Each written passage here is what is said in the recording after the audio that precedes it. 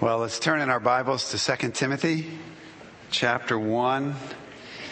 If you're a guest with us this morning, it's our practice to pick one of the books in the Bible and work our way through it piece by piece. And this year we're looking at 2 Timothy, and we're in chapter 1, and we've reached verse 13.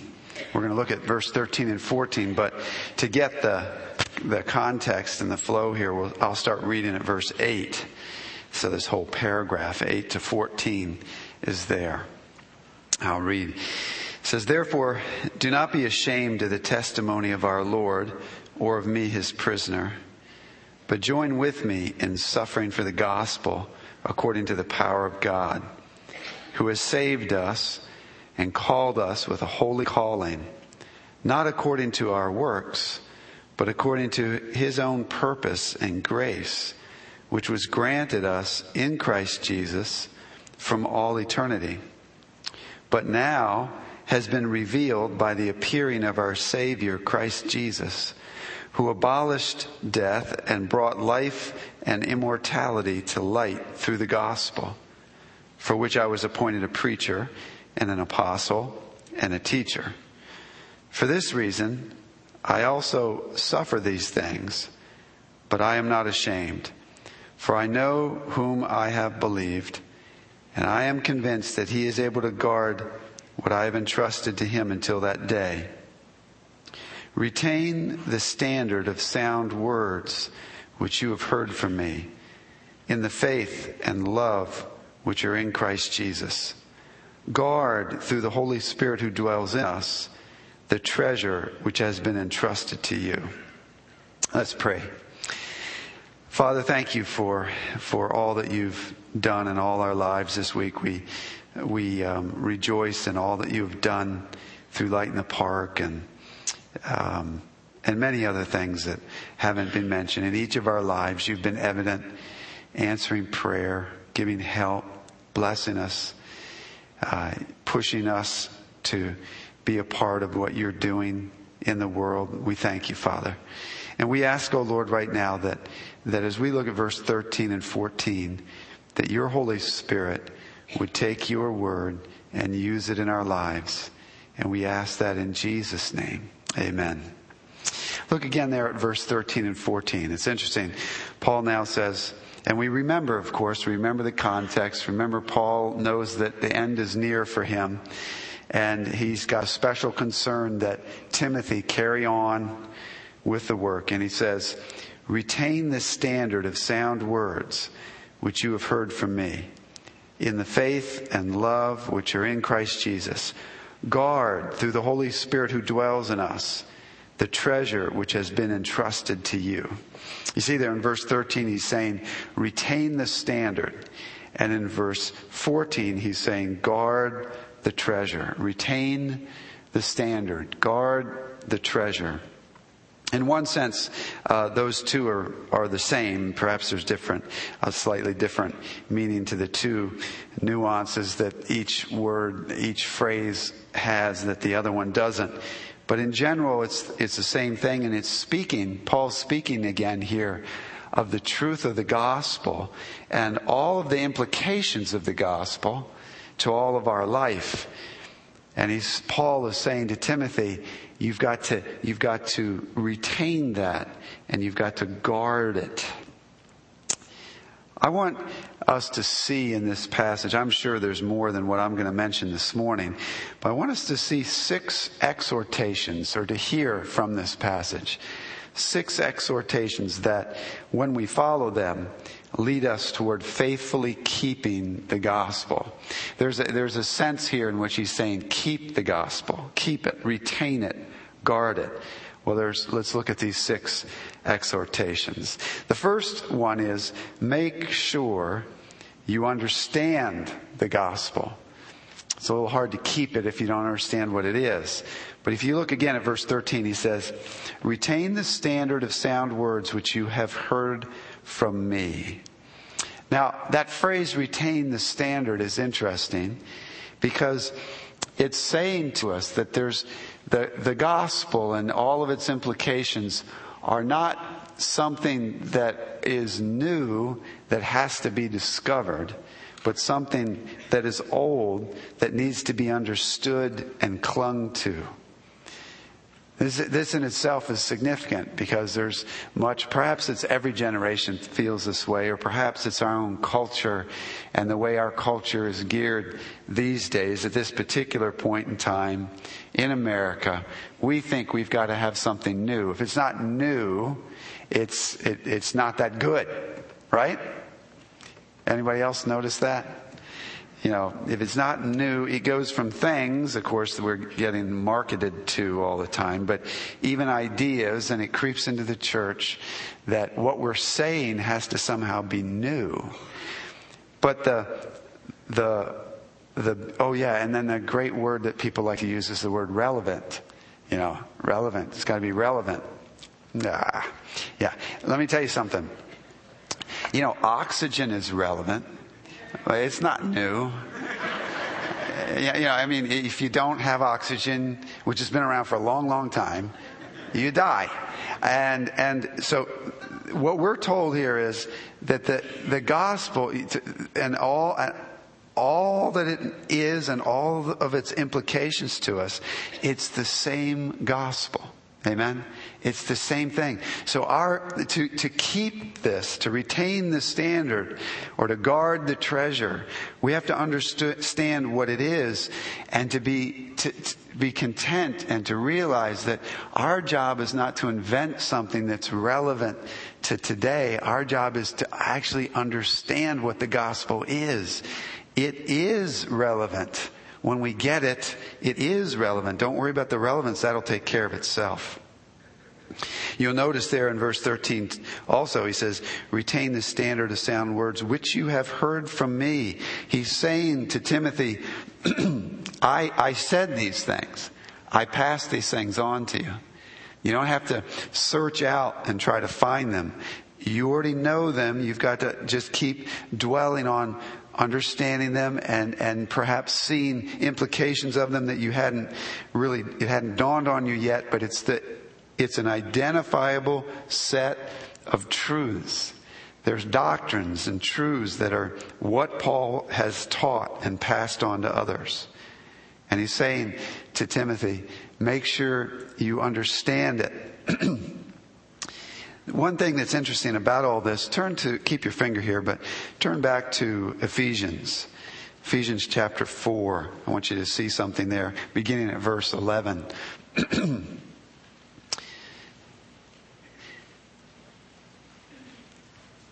And this is something that's more or less obvious. It's one of those things that you can overlook as we read this scripture. It's all over the place. I've just picked this one paragraph, but we see it over and over. And sometimes it's the pieces in the scripture that are obvious that we overlook that are actually very, very significant.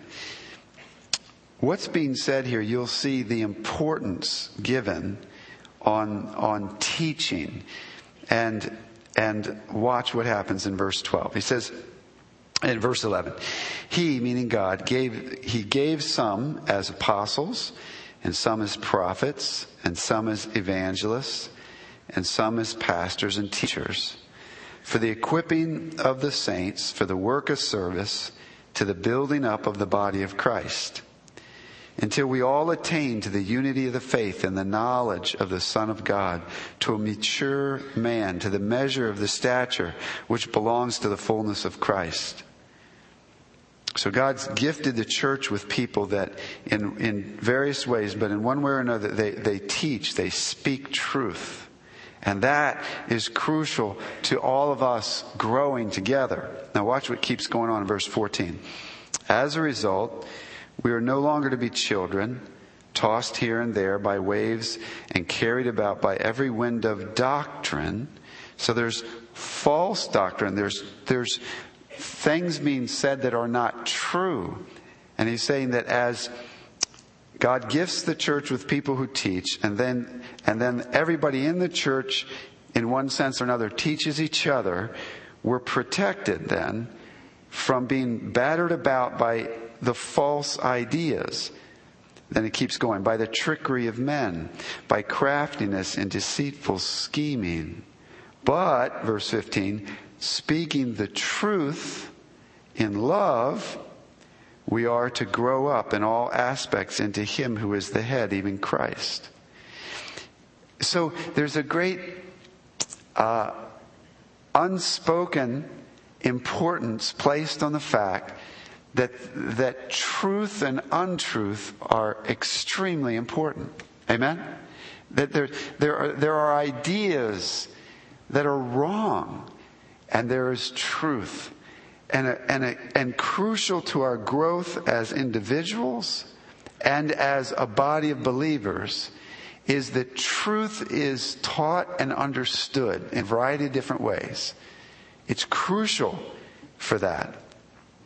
And I'm not saying this just because I'm the preacher. I'm saying this because it's not only the preacher. It's every Sunday school teacher. It's in small groups. It's every avenue in which it's conversations between Christians on the telephone during the week, in the hallway, at church, where we're speaking truth to each other, protecting each other from falsehood, and growing. We grow as truth makes its way into our lives. But that is the reason, one great reason why we in our church, we put a priority on the Word of God. When we get together in small groups, we study the Word of God. When we're in Sunday school classes, we study the Word of God. We have events and special occasions where the Word of God is taught. In our service on a Sunday morning, we give priority of time to the teaching of the Word of God. This contrasts with some churches who have a different view, and in some churches there are ceremonies that are taking place, most notably the Lord's Supper, but other ceremonies where the bulk of time is given to certain religious ceremonies. And when that is the case, and any time in teaching is very minimized, and when that's the case, something's being said about the importance of the Word of God being understood in our lives. What is more important, to go through a certain ceremony or to understand the Word? We say, I believe it's the Scripture says, it's to understand the Word. Amen? And so that's why we do what we do. And he's saying now back to 2 Timothy, Paul is saying, make sure you understand the gospel. The gospel. And we remember that, and we've talked about this already. Back when we were in verse 9 and 10, we looked at it in much greater detail. But the gospel says something about God, that He's holy. He's apart from us. He's our creator. And as our creator, He's going to hold us accountable for our lives. But the gospel says something about us. It says that not only are we extremely valuable to God, but we're extremely marred by sin. We've been ruined by sin. We've rebelled against God, and sin has twisted us on the inside. And it's made us guilty before God. That God in His holiness and justice His justice demands that sin be punished. But the gospel also says something about Christ. That God, the second person of our triune God, Jesus Christ, came to earth, became one of us, and then He went to the cross, and on the cross He substituted Himself for us. Amen? So that now the justice of God is poured out, and the punishment of God is poured out on Him, the substitute, instead of me, the sinner. And I, for one, am very glad about that. Amen. I hope you are too. I hope you know that He substituted Himself for us, and now He's taken away the guilt of sin. But then the gospel also says something to us about that message. And that is that now you must believe in Jesus Christ and trust in Him. If you trust in Him, you will have forgiveness of sins and you'll be reconciled with God. Amen? Amen. And so, your faith gets you connected then to what God has done for you in Christ. well, then there's a whole world of implications of all of that, and that we won't go all into. But we must make sure you understand the gospel. Okay, second exhortation. I said there were 6, and usually we're in trouble when I say we have 6 points. So I better keep moving. So, number 2, make sure you let the gospel change you. Look again at verse 13. It says, retain the standard of sound words which you have heard from me. And then this is very interesting. He says, in the faith and love which are in Christ Jesus. In the faith and love. You see, already right here we're picking up a hint that Paul's idea about knowing the gospel is more and includes more than just knowing the facts in your head. He's talking here about faith and about love. Not just about understanding. Understanding has to be there, but it's also faith and love. Some people today, there's a phrase going around, and I must say that I haven't read any of the books written about this, so I guess that's a little dangerous, because I don't quite know what they're saying, but there's a little phrase going around today saying that we each need to preach the gospel to ourselves every day. I like that, actually. I like that phrase. I'm not sure what everything everybody's saying about it is, but I like that phrase. Preach the gospel to yourself every day. Amen? Every day you think about the truth about God's grace, God dealing with me in grace and all that means.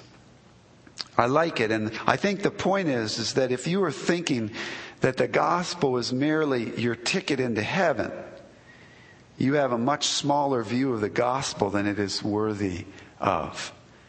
Why do the New Testament authors explain and re-explain the gospel in their letters? Have you ever noticed that every letter, every epistle in the New Testament, they're always talking about the gospel from this angle, from that angle, from this angle. Over and over again, they're teaching and reteaching the gospel. Are they doing that just for evangelistic purposes, just to try to convert people? Well, I believe partially, yes. But the letters are written to Christians. I believe they're doing that to help them understand more and more the implications of the gospel to their Christian everyday lives. So we need to make sure that the gospel changes me. You notice again that phrase, in the faith and the love which are in Christ Jesus. Faith is more than an intellectual assent. There's a trust factor in faith. I'm trusting someone. I'm trusting Christ. Love. We're supposed to hold on to and retain the gospel, but in love.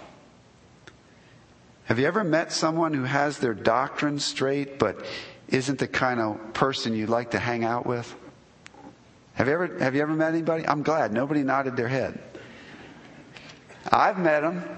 They've got all their theological T's crossed and all their I's dotted, and I wouldn't want to spend 15 minutes with them. They're such a crab. Or worse. Their doctrine is correct, but they're unloving, unhappy, anxious, impatient, abrupt and rough, undisciplined, untrustworthy. People like that. But their doctrine's right. That's not what Paul's talking about here. Paul is saying, you see there again? He says, retain the standard of sound words which you've heard from me in the faith and the love which is in Christ Jesus. In other words, Timothy, as you understand the gospel, you're letting the gospel change you. You are a person of faith. You are trusting Christ more and more. No matter what life brings you, you're responding to the trials of life in trusting Christ. And that changes you. And love. You are loving. You're becoming more and more of a loving person. The gospel is changing you. Make sure you let the gospel change you. Thirdly, Third exhortation. Make sure you discern error. You see in verse 14, he says, guard through the Holy Spirit who dwells in us, the treasure. Guard. There would be no need for Paul to tell Timothy to guard the gospel or to guard the truth unless there was a threat to the truth. Amen? So he's saying guard it. It's interesting. I was on the internet this week, and I was actually trying to catch up on the news, and there was in this one news site there was an interesting. Well, it looked like it was going to be an interesting video, and it was. So I clicked on it to watch this. So it was a person who was preaching at a group of pastors, okay? And I saw the name of the person who was preaching. And it's a very well-known Muslim cleric in America. If I mention his name, many of you would know who he is. And I didn't know the guy. I didn't know what he looked like, but I knew his name. So it says so-and-so, this Muslim cleric, at this gathering of pastors. And so I'm watching it, and he's preaching on John 3:16.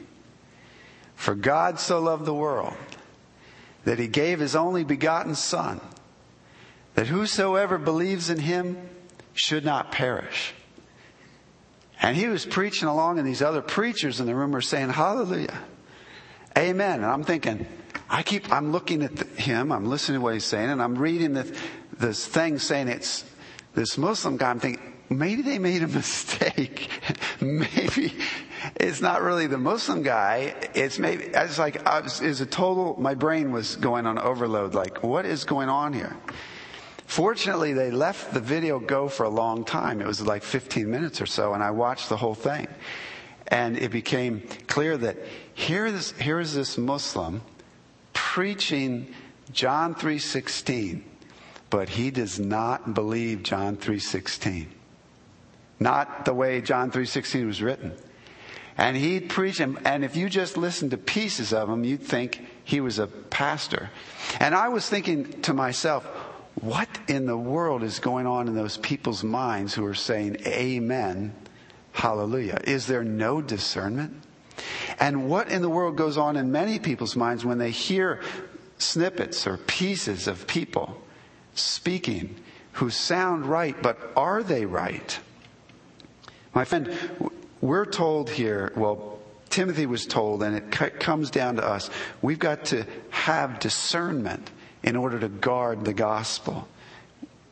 Make sure you know how to discern error, that you can discern error.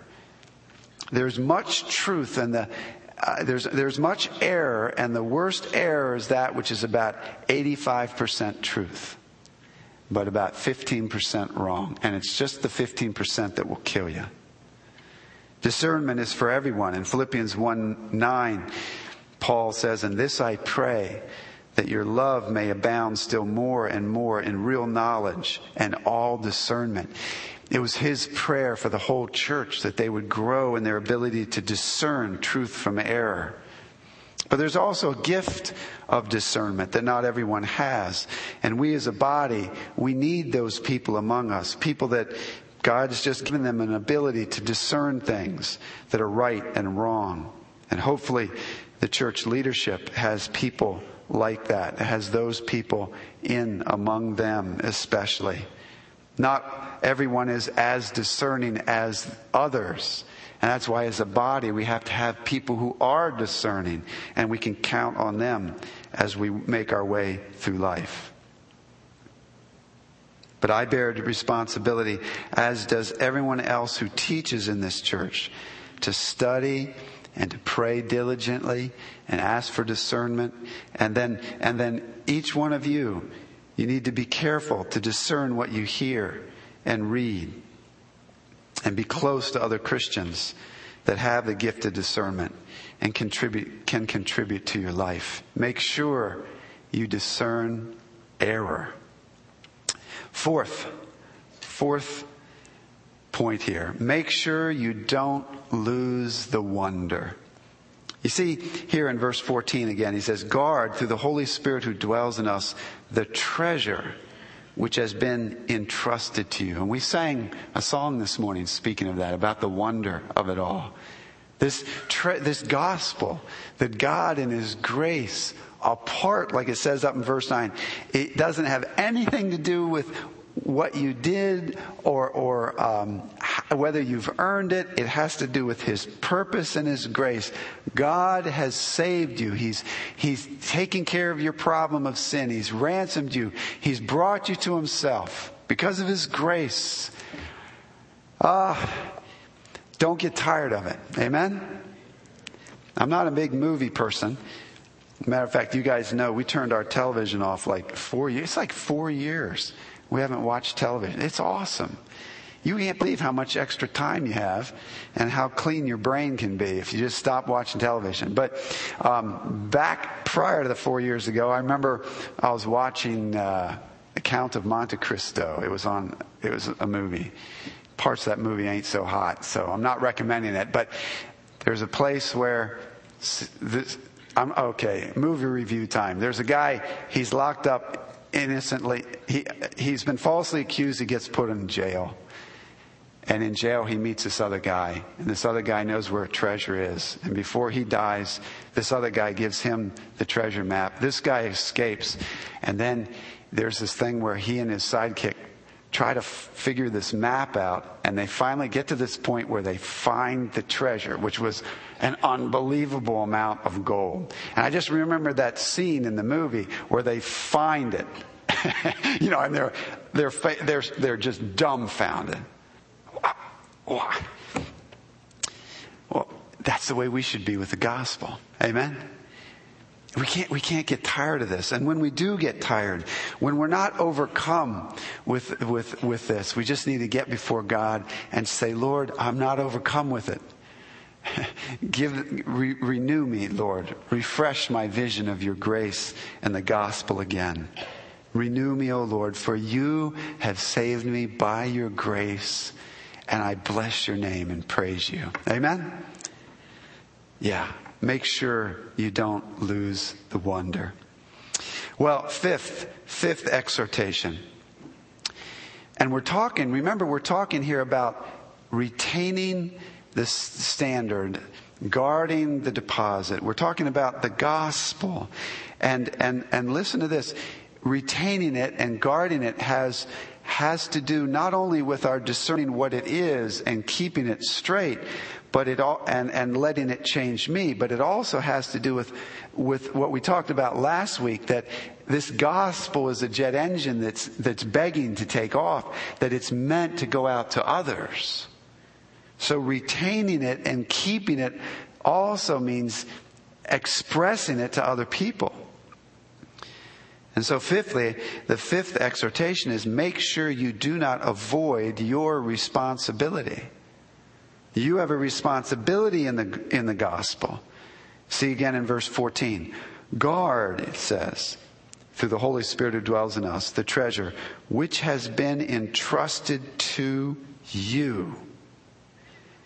So God is entrusting the gospel to us.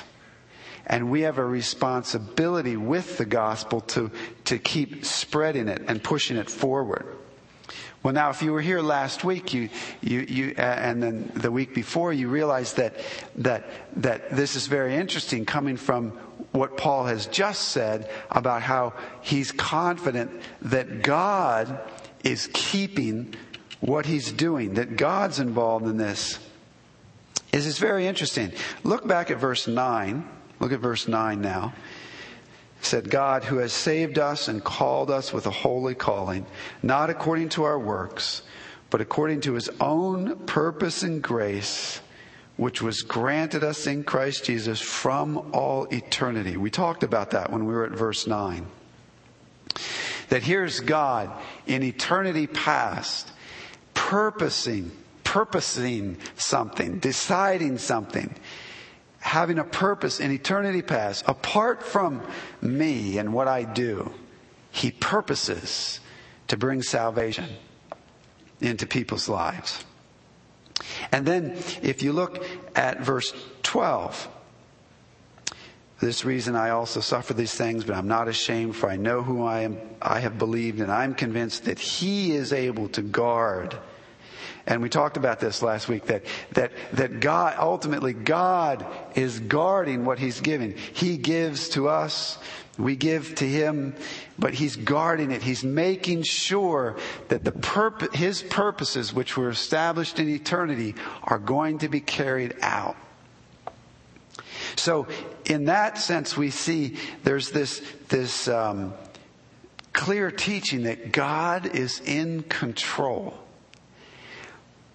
But lest we go somewhere we oughtn't with that truth, he's saying now in verse 14, but Timothy, you have a responsibility. Guard the treasure which has been entrusted to you.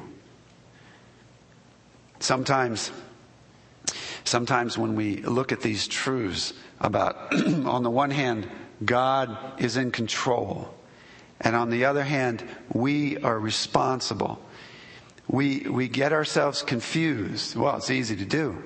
I think there's a mystery here, but we get ourselves confused and we don't like the confusion. How does this all fit together? How's God sovereign and purposing things, and yet we're responsible? How does that work together? And we might feel a tension within ourselves as we try to wrestle with these two. And then there's others of you that don't get upset about it. I envy you.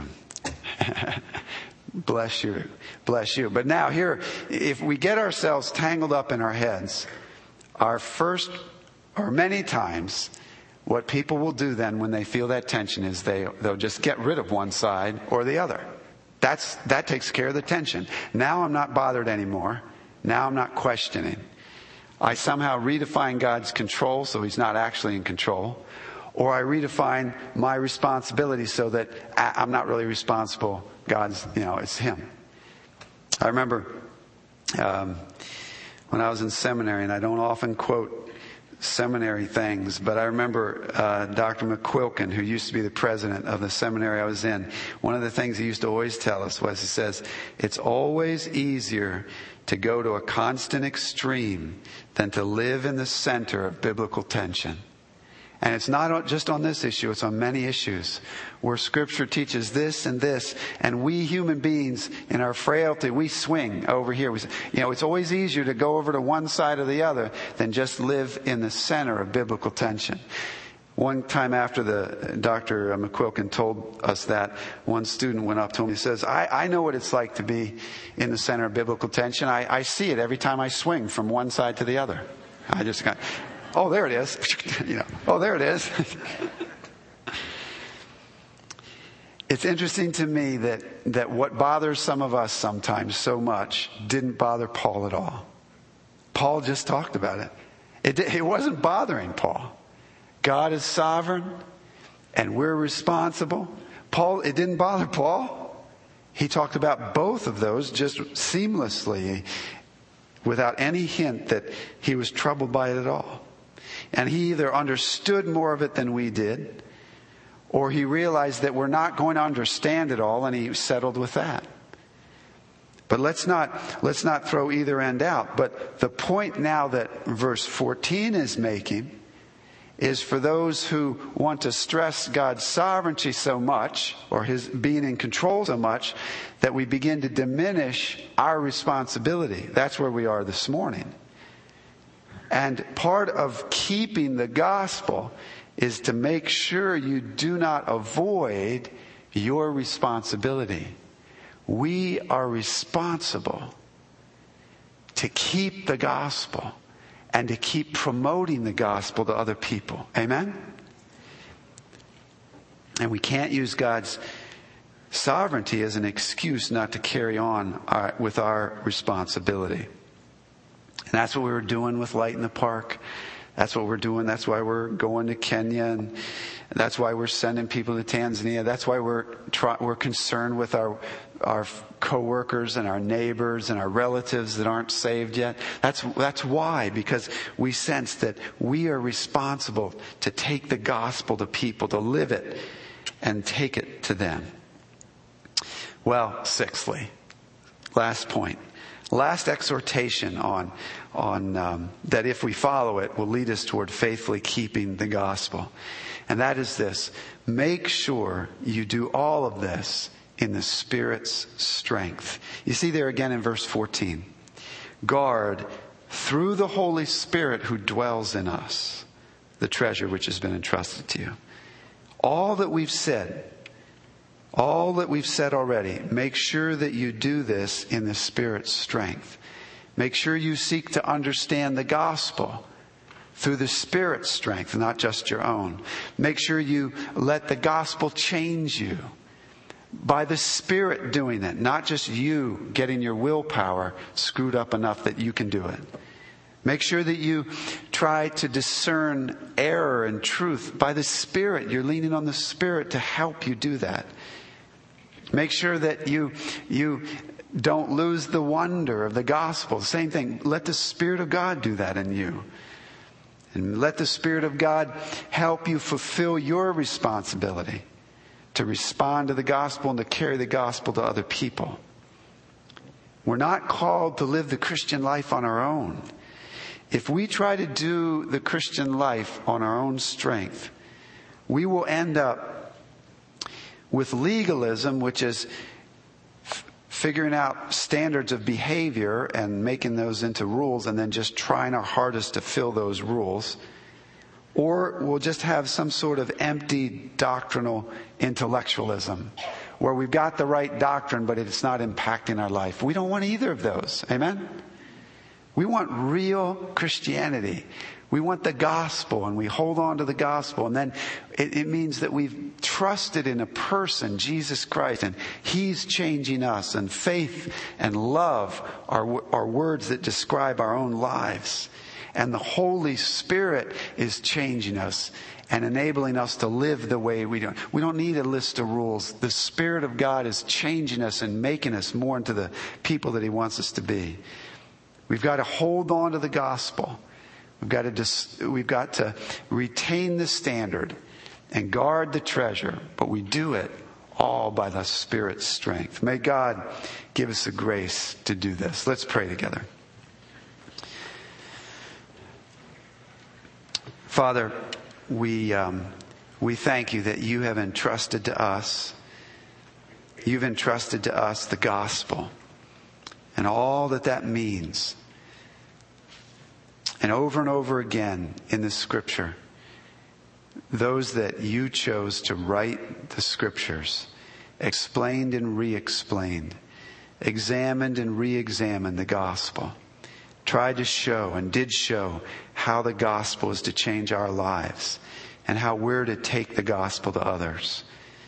Oh Lord, I pray that you would help us in our place in history, in our place on the globe, to keep the gospel, to guard it, retain it, and I pray, oh Father, that we would do this by the strength of your Spirit, and that you'd be glorified in all of this. We ask that, Father, in Jesus' name. Amen.